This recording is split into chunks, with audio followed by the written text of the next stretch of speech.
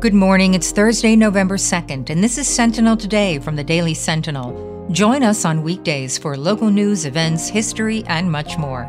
This episode was brought to you in part by Bank of Utica, in a league all of their own.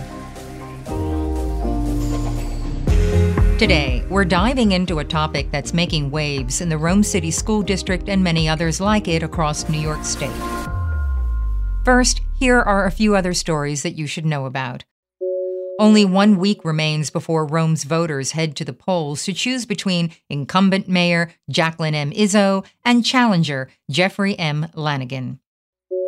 Dr. Nicholas Konda of Central New York Brain and Spine Neurosurgery, often known as Dr. Q, has performed the first ever surgery at the Wynn Hospital. Dwight Freeney will be in the house Friday night as the Syracuse football program celebrates the member of the 2023 College Football Hall of Fame incoming class.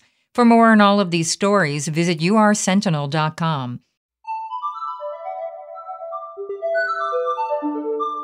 Before we begin, a quick message. Hi there, everybody. I'm Joe Kelly. I'm a columnist for the Daily Sentinel, and I'm from the Oneida County History Center. Saturday Globe, National News in Color, is now on exhibit at Oneida County History Center.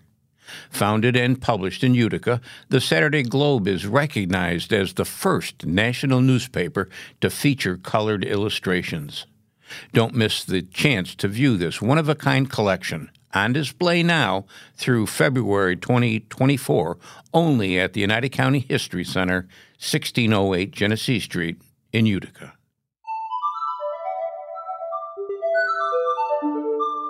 Now our feature story. Proposition 1 has been making waves in the Rome City School District, and it's set to be decided on Election Day, Tuesday, November 7th.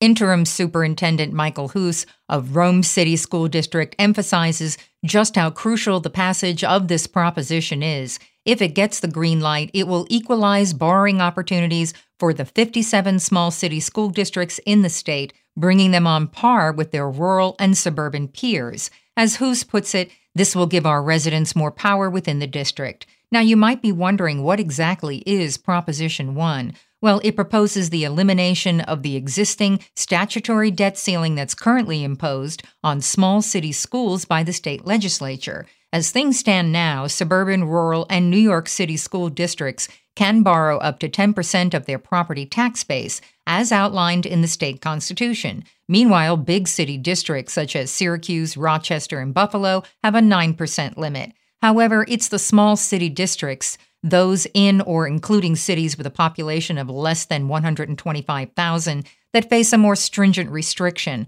Their borrowing capacity is capped at just 5% by the state constitution. And it's important to note Proposition 1 aims to impact only these small city school districts. According to The Conversation just last week, Governor Kathy Hochul signed a bill that will set a 10% statutory debt limit for these small city school districts. However, this will only come into effect if Proposition 1 gains majority support from the voters on November 7th.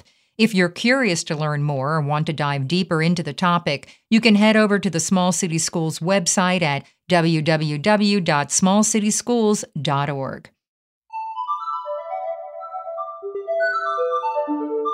Next, great news for Herkimer County's small businesses. The county, along with the Herkimer County Industrial Development Agency, has secured a $300,000 grant from New York State's Community Development Block Grant Economic Development Program.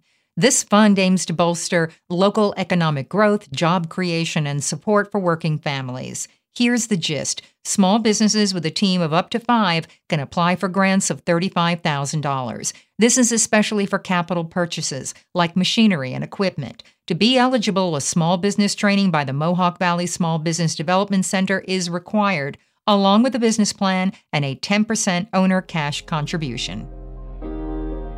Thanks for listening. If you like what you hear, make sure to subscribe and rate us on Apple Podcasts, Spotify, or wherever you listen. And for more on all these stories, visit us at ursentinel.com.